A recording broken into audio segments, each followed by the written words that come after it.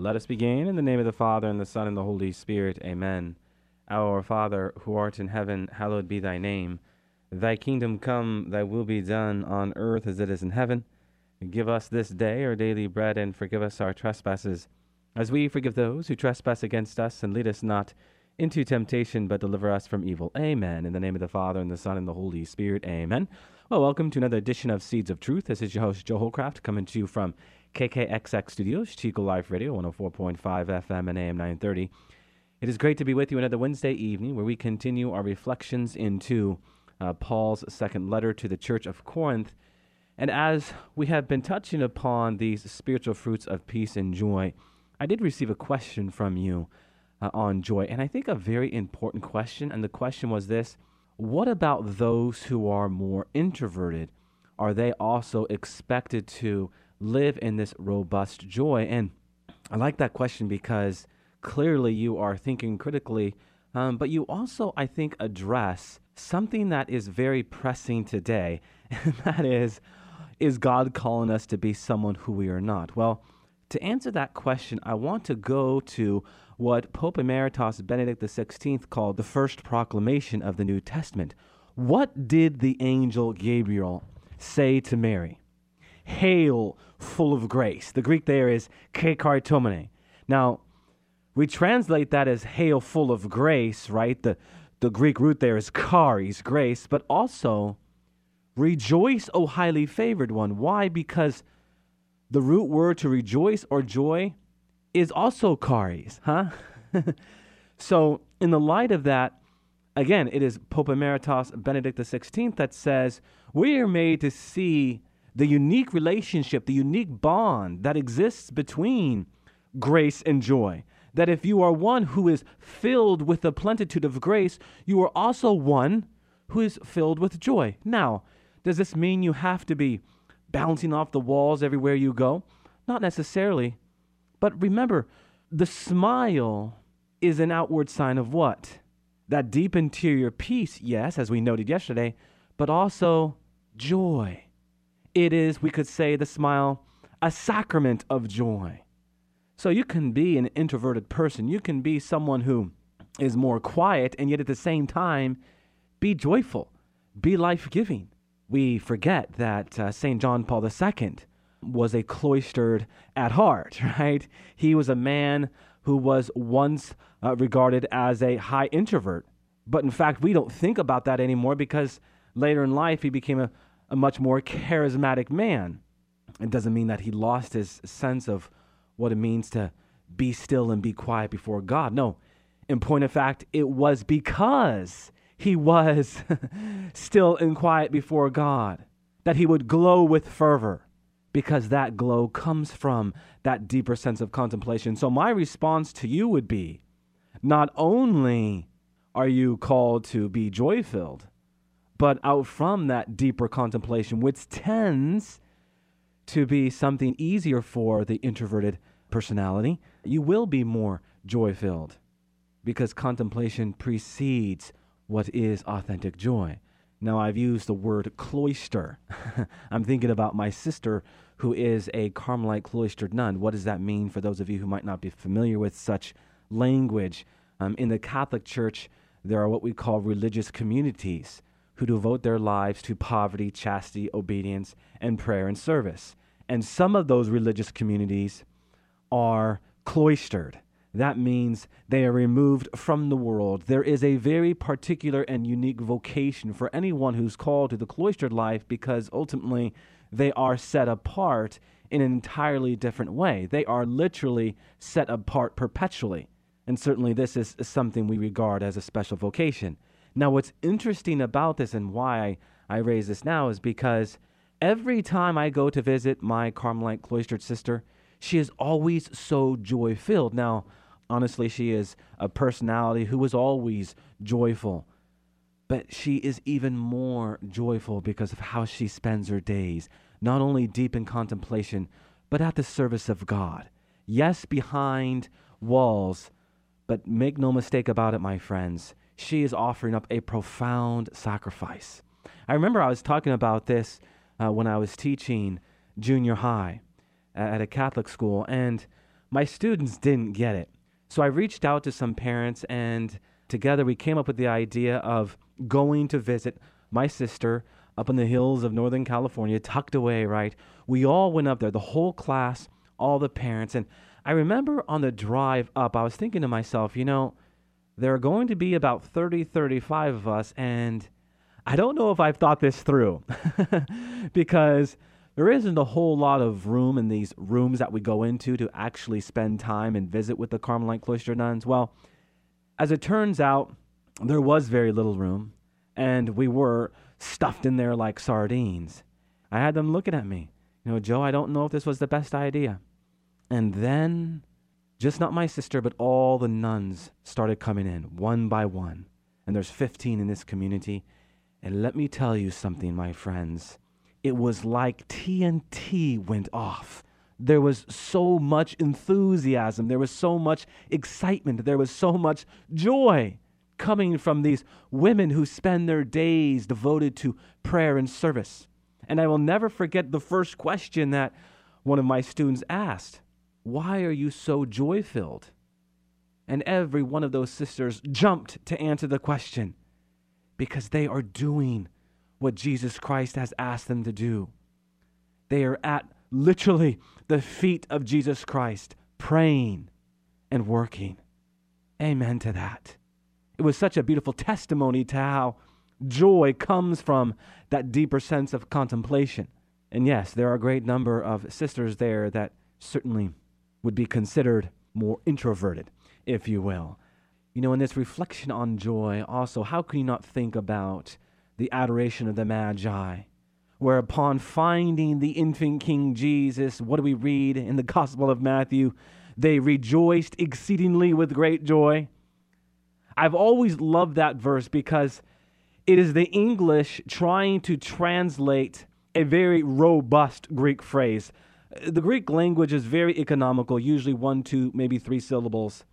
This particular Greek phrase is one of multiple syllables, 11 syllables, a very robust, a very explosive Greek.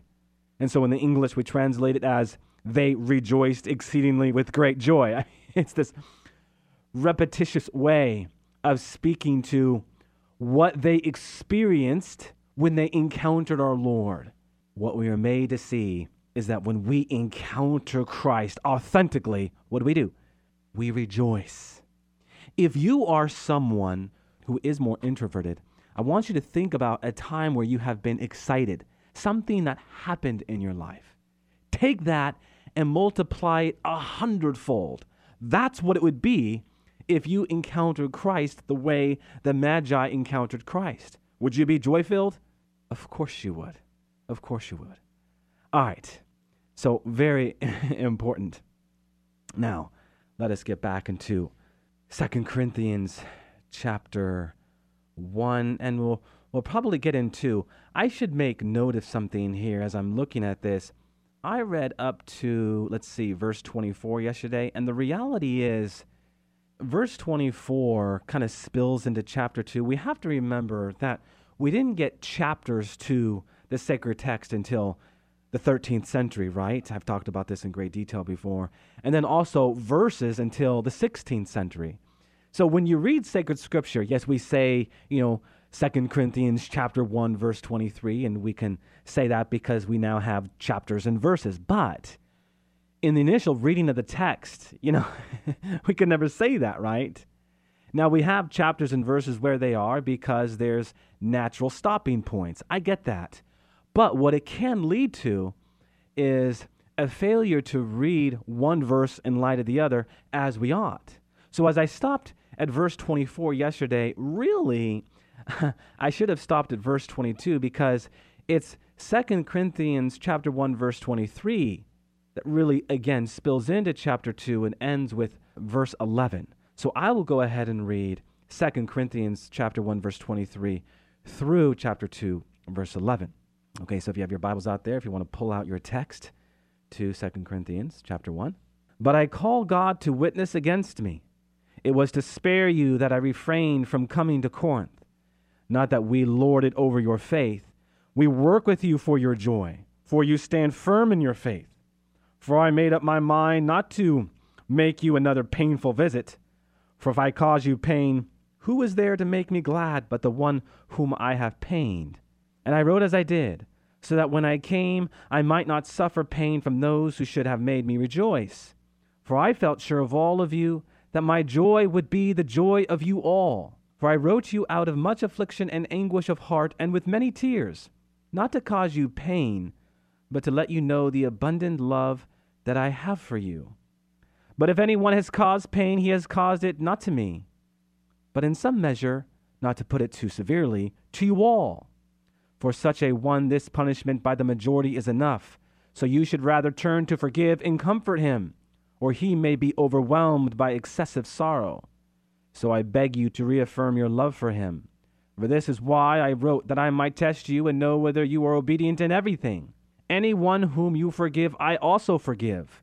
What I have forgiven, if I have forgiven anything, has been for your sake in the presence of Christ, to keep Satan from gaining the advantage over us, for we are not ignorant of his designs.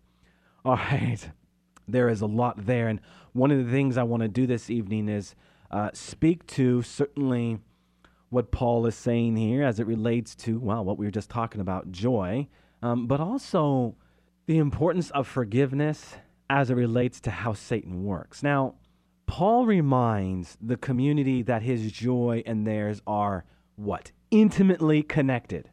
To some ears, his words may sound to some degree self-serving, as if the real issue were his joy. Verse 3, my friends, however, must be interpreted in light of Paul's opening statement. Recall that in chapter 1, verse 14, he reminded the Corinthians that they are to be what? His boast, and vice versa. That is to say, both parties can justly take pride and rejoice before God in what God is accomplishing. Namely that, through Paul's apostolic labors of laying a foundation, the church in Corinth has become a temple of God, a people of whom the Holy Spirit dwells. What Paul wants us to see is that overarching principle of how God works, especially as it relates to love. You want more love? Give love away. You want more joy? Give joy away. You want to be forgiven? Forgive. Okay? You have to empty so that God might fill you up. That is the principle of what you feed grows, and one that is very, very important. Now, I did want to talk about two spiritual works of mercy, and I know I've talked about all of the works of mercy before, but I did want to re-engage two spiritual works of mercy in the light of St. Paul's words, and those two spiritual works of mercy are bearing wrongs patiently and forgiving offenses willingly. And we're going to draw in some degree from Monsignor Pope.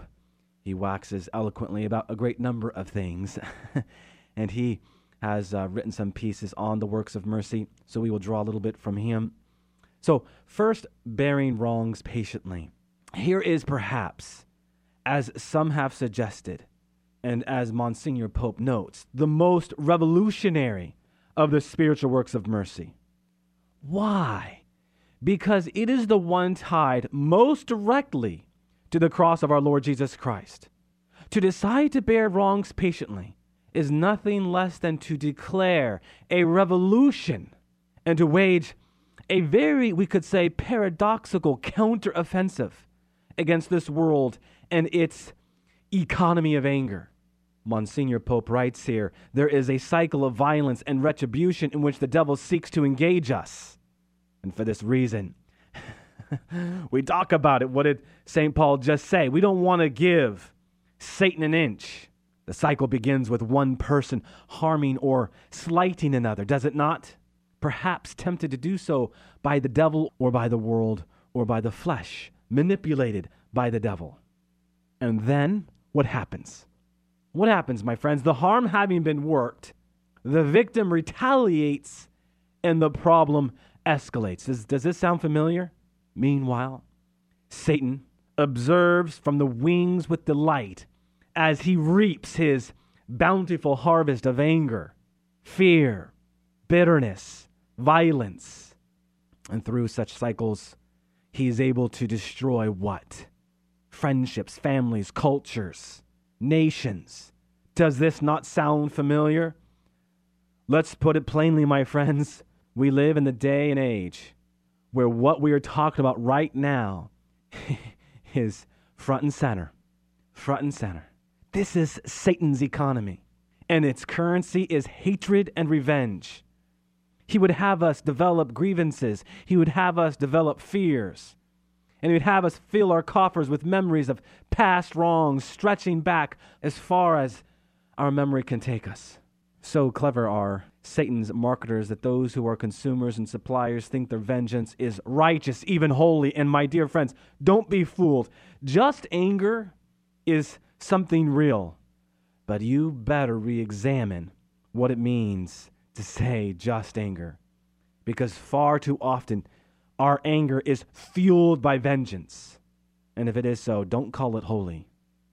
And so if we don't do anything about it, the economy of Satan grows and grows, fueled by this vengeance, bankrolled by its grievances. Now, the Christian who bears wrongs patiently engages in the revolutionary act of saying, even if on a small scale, the cycle of violence, the cycle of anger, the cycle of retribution ends with me. It is like throwing a wrench into the gears of Satan's economy.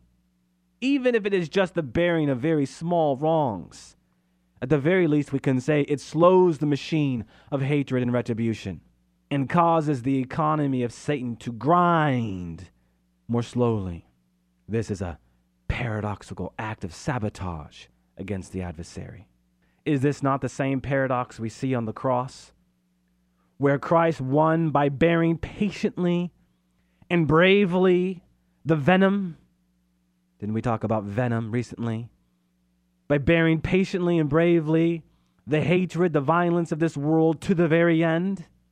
You see, my friends, Jesus bore it not by retaliating, not by hating, but by loving and by bearing and enduring unto the end. Every Christian who bears wrongs patiently increases the size of that cross exponentially by the fact that Christ unites our sufferings to his. And here we ought to note the logic of this revolution. Darkness cannot drive out darkness. Only light can do that. Hatred cannot drive out hatred. Only love can do that. Pride cannot drive out pride. Only humility can do that. And thus Jesus and every Christian who bears wrongs patiently drives out darkness by light, hatred by love, and pride by humility.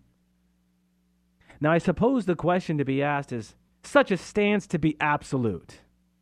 Must we bear every wrong patiently? No. There are times when we must defend ourselves and others, when the only way to repel the grave harm caused by a serious injustice is to disable it and to remove it. There are times when we must actively resist evil and stand in its way. But in all of this, what we are made to see is that retaliation must not be our goal. Rather, our goal must be justice, established in love and respect, with a desire to end the cycle, you see, not merely to continue it as a victor, claiming that, we have won. Isn't that what it's about far too often? I want to get in the last word. I want to make sure that I'm right. I want to make sure that I'm the person who's winning. Really? Is this the game we're going to play? Because, my dear friends, your partner in this game is the adversary. Essentially, my friends, evil is to be resisted and robbed of further prey. If I seek to conquer and destroy evil too easily, I can become the very evil I seek to destroy. Even as I declare my victory, the evil still lives to strike again. But worse yet, it now lives in my heart. So, the cycle must end. We must bear wrongs patiently. We must say, it ends with me. I will take the blow like my Savior on the cross. And like my Savior on the cross, I will not return it. And my friends, this does not make you spineless, but in the light of Christian revelation, courageous. St. Paul wasn't spineless. He was courageous. To bear wrongs patiently is to declare a revolution against Satan's regime, to break the cycle of his economy and say, the cycle of violence and revenge ends with me, right here and now. And my dear friends, if you're about to lose your patience with someone, maybe it might help you to think about how God has been patient with you. At least that helps me. All right, so a powerful spiritual work of mercy that we ought to consider, especially in the light of St. Paul's words, because, well, what does he say? What I have forgiven, if I have forgiven anything, has been for your sake in the presence of Christ, to keep Satan from gaining the advantage over us. And so it is. We forgive. What does it mean to forgive? Here I have a definition from a pair of psychologists, Robert Enright and Joanna North. I love this definition of forgiveness. Forgiveness is a willingness to abandon one's right to resentment, negative judgment, and indifferent behavior towards one who unjustly injured us, while fostering the undeserved qualities of compassion, generosity, and even love towards him or her. You know, my friends, forgiveness is often rejected because of anger. And it would seem that anger is rooted in two things. And this is what Monsignor Pope has to say. First, that the call to forgive implies some dishonoring or diminishing of the pain or injustice someone has experienced. And second, that it seems to imply there is a requirement to stay in or resume relationships that are poisonous or dysfunctional. But forgiveness need not apply to either of these. Forgiveness, my friends, is a concept that is often misunderstood. Many people interpret forgiveness as a work they must do out of their own power rather than as a gift to be received from God. What have we said before about forgiveness? Forgiveness is first a grace. What does Mark tell us? Forgiveness is a divine act. The first act of forgiveness is to allow our hearts to be transformed in God's grace, in God's love. Only then can we begin to learn the supernatural language of forgiveness. Forgiveness is a work of God within us, whereby God acts to free us from the poisonous effects of bitterness and grief that often accompany the harm that has been inflicted upon us. Here we should see the interconnectedness between this work of mercy, forgiving offenses willingly, and bearing wrongs patiently. Once we allow God in, the bitterness and grief over time begins to dissipate. Time is our ally, my friends, if we let God in. If we don't forgive, what are we left with? Weeks will pass by, months will pass by, and tragically years will pass by. And we are still stuck on the one day that we've been hurt. That one day where all went wrong. But God wants to transform our understanding of time. And how we think about time, it will change. We will see time as our ally. Because if we are doing what we need to do, then the person who we have offended, they will heal. We just need to make sure that we don't get in the way of that healing. We need to allow the divine physician to work. So forgiveness is a letting go of the need to change the past. Obviously, we cannot change the past. We cannot change what has happened. But we too easily think that ruminating over past hurts will somehow change what has happened or even get back at the other person. Brothers and sisters, on absolute terms, it can't. It's ontologically impossible. Clinging to our hurt and anger, understandable though it may be, only harms us. Thus, we could say forgiveness is first for us, more so than for the other, because it frees us to love as we ought. In calling us to forgive, God is offering us the gift to be free of a great deal of poison and of a costly emotional state that robs us of our joy and strength. Brothers and sisters, carrying anger and hurt is like lugging around 500 pounds wherever you go. What a relief it is to just be free of such weight. And this is what God offers when he gives us the grace to forgive, to let go of the need to change the past, to let go of the desire for others to suffer because of what they have done to us. What do we read in Romans chapter 12, verse 18? If possible, so far as it depends on you, be at peace with all men. Never take your own revenge, beloved, but leave room for the wrath of God, for it is written, vengeance is mine, I will repay, says the Lord.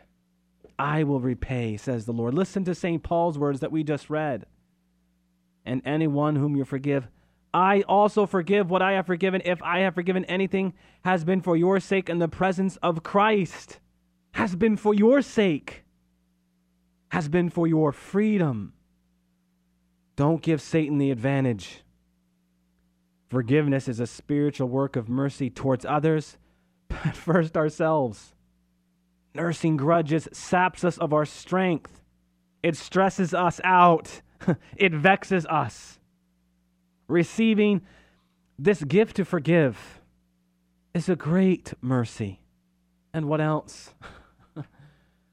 Should not our energy be directed in other areas? It's a waste of time. Let God work. Adhere to St. Paul's words and this summoning to forgive. Amen. All glory be to the Father, and to the Son, and to the Holy Spirit, as it was in the beginning, is now, and ever shall be, world without end. Amen, and God bless you.